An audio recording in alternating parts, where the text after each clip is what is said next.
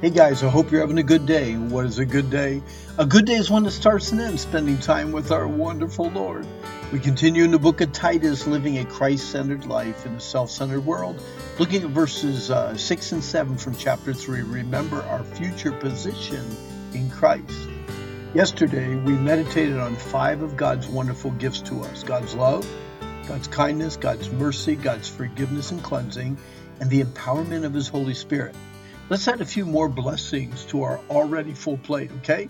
We have already seen that we are saved from both the penalty of sin and the power of sin. But someday, hopefully in the very near future, as heirs, we will be in the very presence of God and absent from the presence of sin forever and forever. Be thankful for Jesus, our Savior. Jesus became a man. Jesus lived a sinless life. Jesus was mocked. Jesus was scourged. Jesus was crucified. Jesus died. Jesus was buried. Jesus rose from the grave. If you are into learning new words and doing word studies, John gives us a great word in his first epistle, propitiation. It is only used 3 times in Scripture, once by Paul and twice by John. The word means to satisfy or appease the demands of a holy God. God's wrath against sin is motivated by His love toward us. Sin is the great separator. God, not wanting any of us to perish and be separated from Him forever, sent His Son Jesus to die so man would not need to. Jesus was sent to die, to propitiate, to take my place, to be my substitute in satisfying the eternal penalty of sin.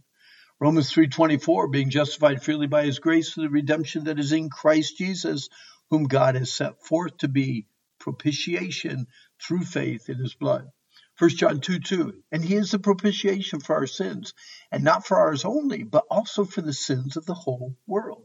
1 John 4:10, herein is love, not that we love God, but that He loved us and sent His Son to be the propitiation for our sins. What Jesus did, no other man could do. He saved us. Do you know what the angels called Jesus in Luke 2:11? A Savior. Do you know what the Samaritans called Jesus in John 4:42? The Savior of the world. Do you know what Paul called our Lord Jesus Christ in Philippians 3:20? The Savior. Do you know what Peter calls our Lord Jesus Christ in 2 Peter 1:1? Our Savior Jesus Christ. What did God the Father send His Son to be in 1 John 4:14? The Savior of the world. Let's be thankful for our justification. Romans 5:1 clearly states, being justified by faith, we have peace with God through our Lord Jesus Christ. And Romans 8:1 reminds us that there is no condemnation of them that are in Christ Jesus. Justification is that legal aspect of our salvation whereby we are treated as if we never sinned. Our past sins are forgiven. What an incredible blessing. A simple definition of the word justified is to be just or right. God declares us right because of what Jesus did for us, not because of anything that we have done. We need to be thankful for God's grace. Amazing grace, how sweet the sound. Grace is the undeserved favor God shows toward us. God saved us and desires for us to live a holy life.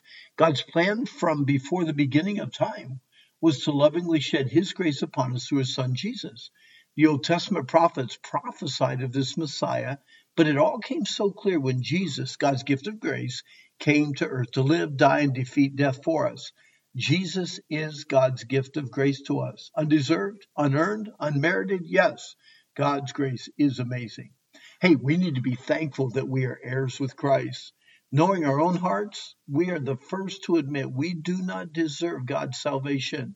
But not only did He save us, He adopted us into His family and made us heirs for eternity. James reminds us that becoming an heir of God's kingdom is a promise to those who love Him. Then you add Paul's declaration in Romans 8, and all you can do is smile and say, thank you, thank you, thank you. For you did not receive the spirit of bondage again to fear, but you received the spirit of adoption, by whom we cry out, Abba, Father.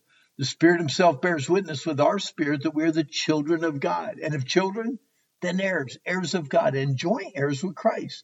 If indeed we suffer with Him, that we may also be glorified together. You know, Peter joins the gang, reminding us that our inheritance is imperishable, undefiled, and unfading. Our priceless inheritance is kept safely in heaven, unreachable and untouchable by change or decay. Our lives and inheritance are eternal, everlasting, forever and forever and forever. Amen and amen. Thank you, Jesus, for our Lord and Savior. Thank you for your grace, your justification, and your adopting us into your family so we can enjoy you forever and forever. Hey, our time's up. But I hope that you get a chance sometime to check out the wilds of newengland.org or the wilds of North Carolina. Great camps and a great place to go and spend time with your friends and with the Lord. But today is the day the Lord made. Let's rejoice. Let's be glad in it. And I hope that you have a good day.